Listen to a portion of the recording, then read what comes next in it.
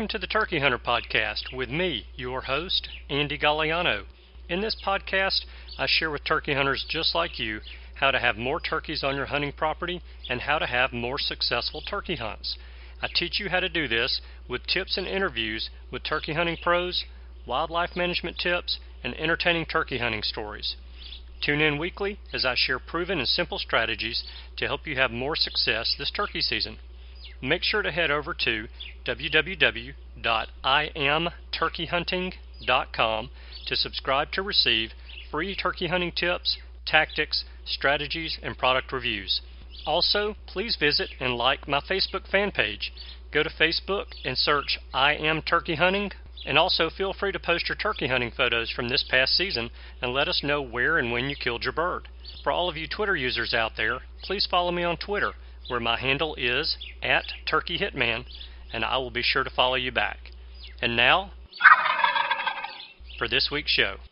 Hello and welcome back to this week's episode of the Turkey Hunter Podcast. You are listening to episode number 247, Mainely Turkeys. And I am your host and the guy who is back home. I survived the flesh-eating bacteria in the Gulf of Mexico. I also survived the hurricane in the Gulf of Mexico. I had a very nice week at the beach. It was very relaxing. I may have consumed my fair share of Bloody Marys, Bud Lights, wine, and mimosas, but I can neither confirm nor deny those accusations. So today I'm going to share with you guys the story of a Maine double from my late May trip to New England. If you listen to episode number 245, then you know about my second New York turkey and Chip's second New York turkey. Killing a second turkey in the states we travel to on these trips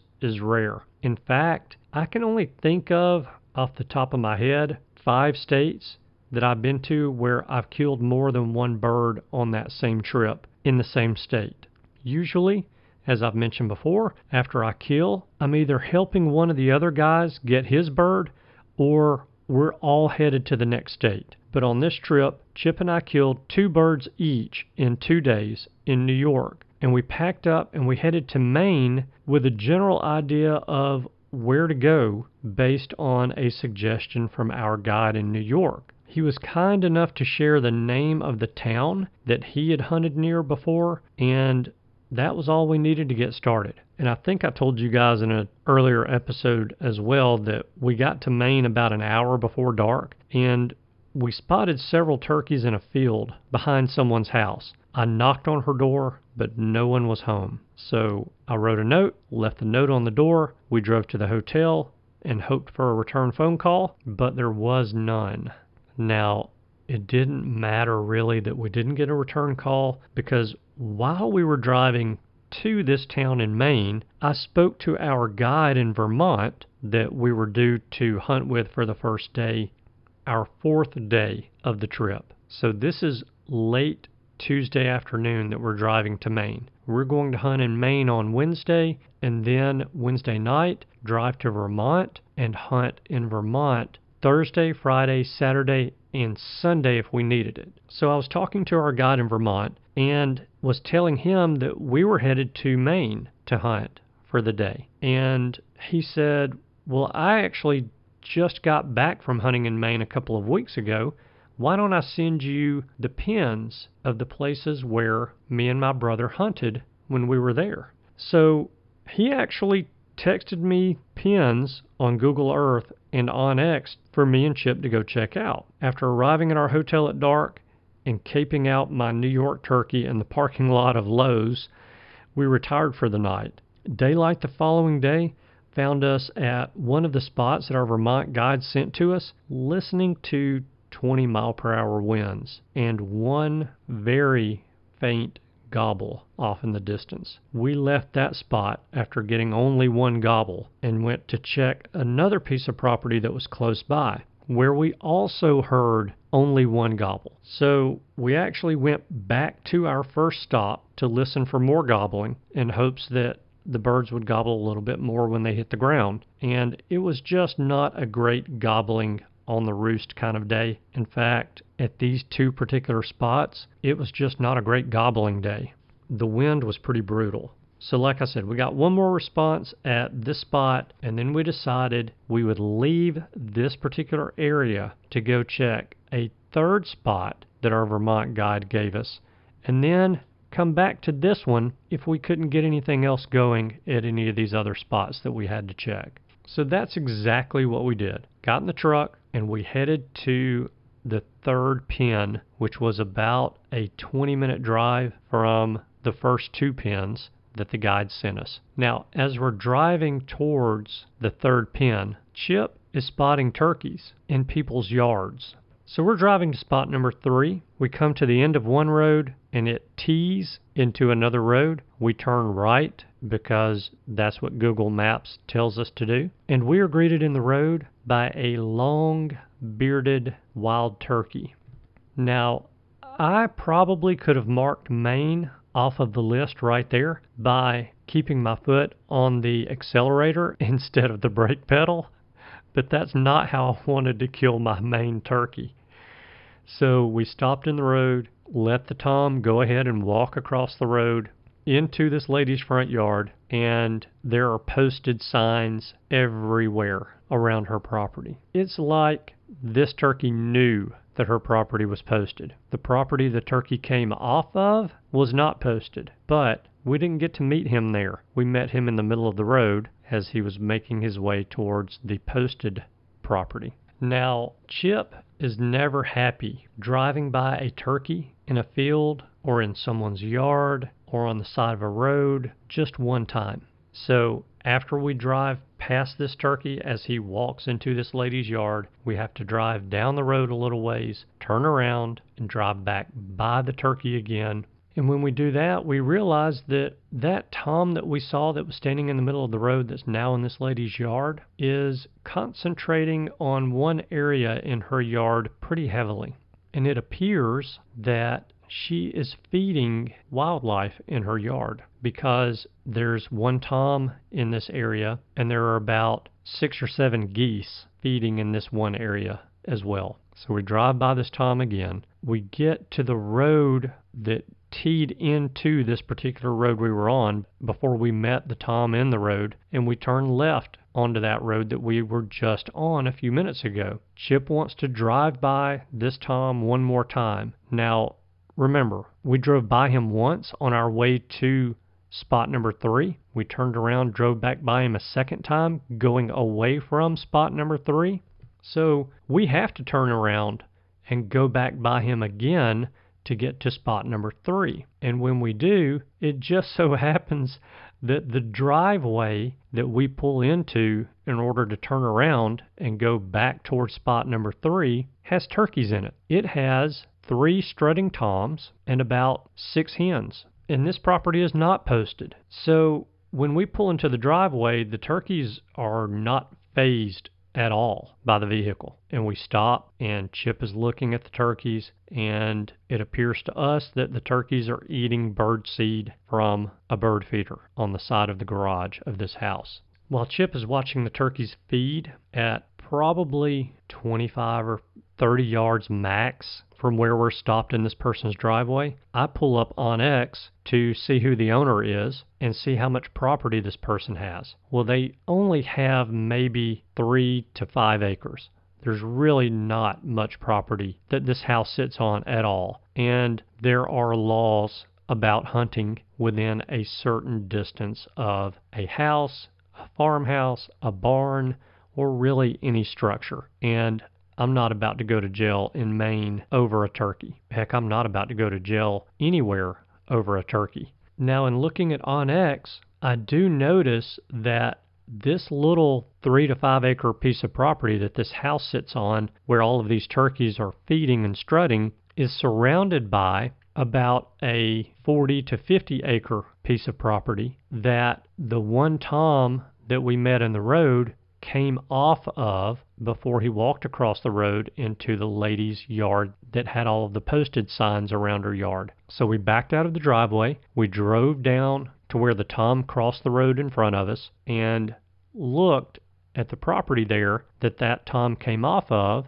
and it was not posted. That property, again, surrounds this 3 to 5 acre piece of property where this house and these turkeys are. So we pull off the side of the road, we get out, get our guns, get our vests, and walk across a very small hayfield to a pond dam that runs along the back property line of that 3 to 5 acre piece of property that this house sits on that had the turkeys in the driveway. And we set up probably 150 yards from the house. We sit down and we start calling, and the turkeys respond. And at one point in time, they were gobbling pretty well at us, but they just weren't closing the distance. They were moving back and forth in the yard of that house on that 3 to 5 acre piece of property, but they just were not coming really any closer to us.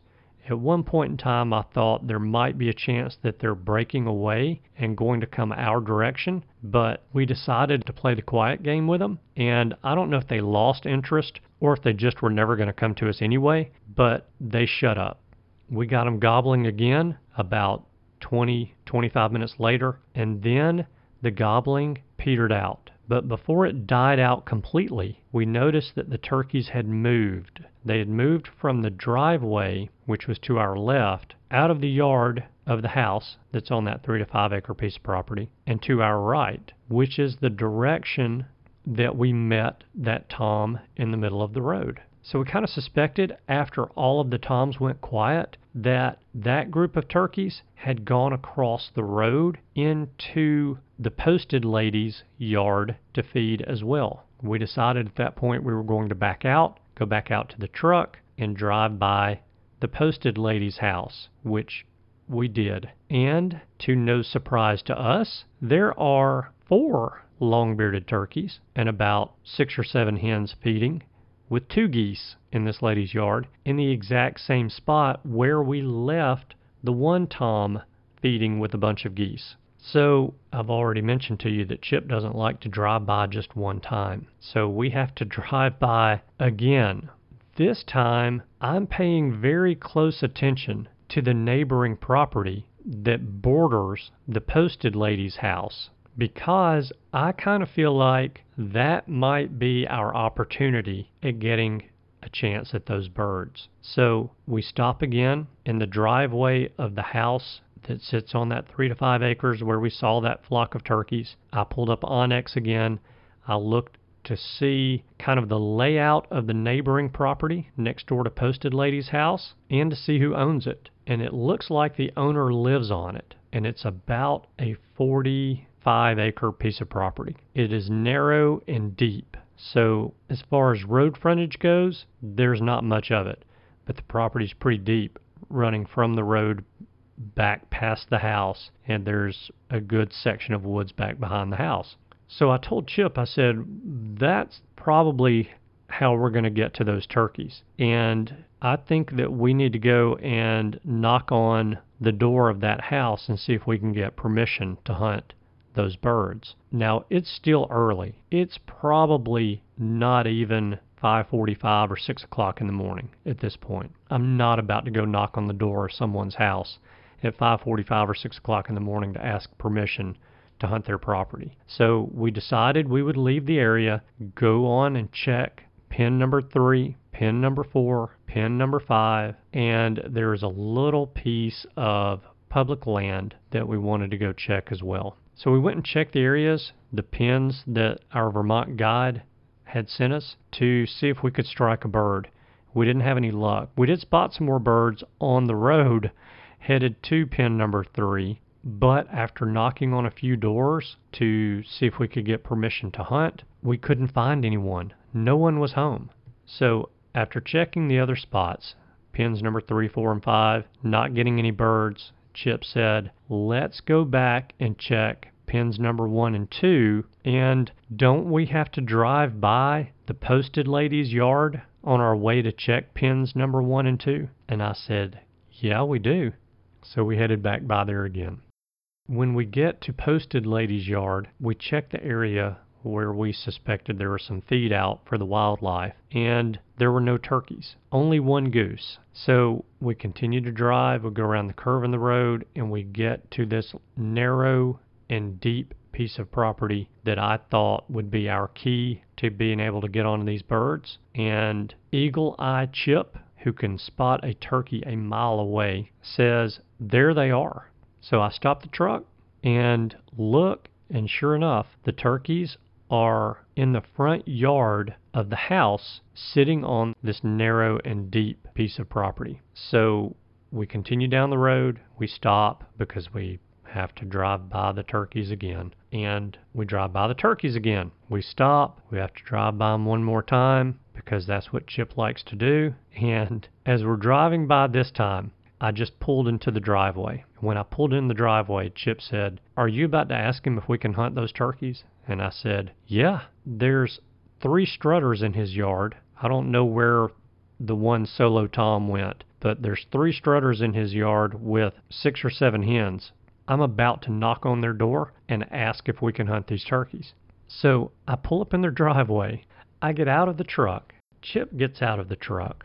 The garage door on the front of the house is open. There are no vehicles in it, but there are some building materials on a couple of sawhorses in the garage. And I walk by the garage, go to the front door, knock on the front door, no answer. And Chip and I are talking while we're standing on the front porch, and I hear a saw running, like a table or a chop saw running. And I said to Chip, do you hear that saw running? And he said, I hear something. Remember, he doesn't hear very well. And I said, they're outside. They're not inside the house. They're outside working on something. Let's go walk around the other side of the garage and see if we can find them. So we walk around the garage, and as soon as I round the garage, I see a man and a lady with a couple of sawhorses, some lumber, and, believe it or not, a saw. And when I rounded the corner, of course, I didn't want to startle them, and I said, hello?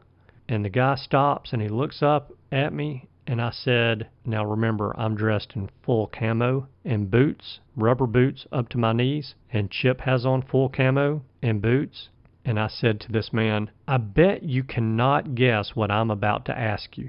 And he looked at me and he said, you should have been here at 6 a.m. They were standing in the front yard at 6 a.m. Now, this is about 10 o'clock in the morning. And I looked at him and I said, they're standing in your front yard right now. And he says to me, go get them. And I said, thank you very much. We will definitely do that. Would you like the meat if we're lucky enough to kill them? And he said, no, we don't want the meat. We have so much moose meat and deer meat in our freezer, we don't have room for any turkey. So I said, okay, thank you very much. Then all of a sudden, Chip wants to talk. Now, keep in mind, we have 3 strutting turkeys in the front yard of this house that have just watched us walk by them twice. Once from the vehicle to the front door, and then once from the front door around the front of the house to the garage.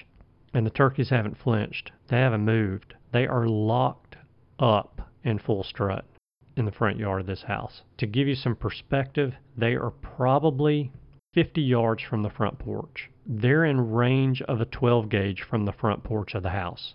And Chip wants to strike up a conversation with this gentleman that's just given us permission to hunt his property. Chip loves to ask the question in his slow southern drawl. I bet you can't guess that we're not from around here. And the guy says, oh yeah, I can definitely tell you're not from around here. Where in the southeast are you from? And Chip said, we're from Alabama. And next thing I know, about 10 minutes has gone by. Chip has gotten this gentleman to open up about his past, that he used to be a baseball coach, and Chip's father-in-law used to play Major League Baseball and has and still does coach baseball, minor league ball. So Chip asks him if he knows his father-in-law, and the gentleman says, yes, I know him. I know him pretty well. In fact, he's my brother's idol. So then they're going to chit-chat for another 5 minutes about Chip's father-in-law. Meanwhile, I am getting a little twitchy because I'm ready to go kill a turkey. I'm ready to go kill 2 turkeys, one for me and one for Chip. And I feel pretty confident in our odds of success in being able to kill these turkeys. But I don't want to be rude to this gentleman who's just given us permission to hunt his property. So what do?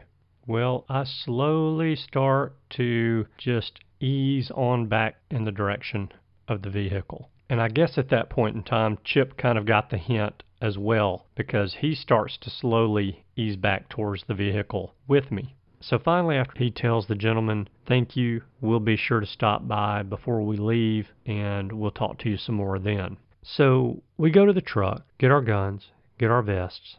Don't really know why we need our vests, but we get our vests. And here comes the gentleman that gave us permission to hunt his property around the corner of his garage, and he says, "Hey guys, one of you may want to walk around this side of the ridge that the turkeys are down on and sit while the other one stays on top of the ridge and calls, because the turkeys like to drop off of the ridge that they're on right now and walk along the edge of the ridge going past the house," which actually would put them down below the house in elevation. And so we said, okay, and it struck me as odd at that point in time that he would come and say that to us, because why wouldn't we just walk straight to the turkeys, find a spot to sit down, and call, and try to call them just up the toe of the ridge to where they're in gun range? And in addition to that, how does he know that when we start calling to the turkeys that they are not going to come in, that they're going to drop off the toe of the ridge that they're on and move past us, past his house, and up into the woods behind his house? Well, we don't listen to him, and we decide to walk straight to the turkeys. Well, there's a couple of pretty big rocks and a big wood pile between the house and the turkeys, and we get that wood pile between us and the turkeys, and we make our way to the woodpile. The woodpile is probably 35 yards from the turkeys. So we get to the woodpile, and I said, I'm going to just ease up over the top of the woodpile and see where the turkeys are. So I ease up, and I look in that direction, and they're about 35 yards away in full strut. And Chip says, let's just sit right here behind this woodpile and call, and they should just walk right up here to us. And now I'm going to give away this part of the hunt when I say that in hindsight, what we should have done was just both stand up from a sitting position behind the woodpile and shot turkeys, but we didn't. Well, they're still in full strut. I mean, they are locked up in strut. They have not been out of strut any time that we have seen that group of 3 birds with the hens. Neither Chip nor I want to shoot turkeys in full strut. We'll do it, but it's not what we prefer to do. And remember that statement here in just a minute. So we sit and call. Well, after 5 minutes of light calling.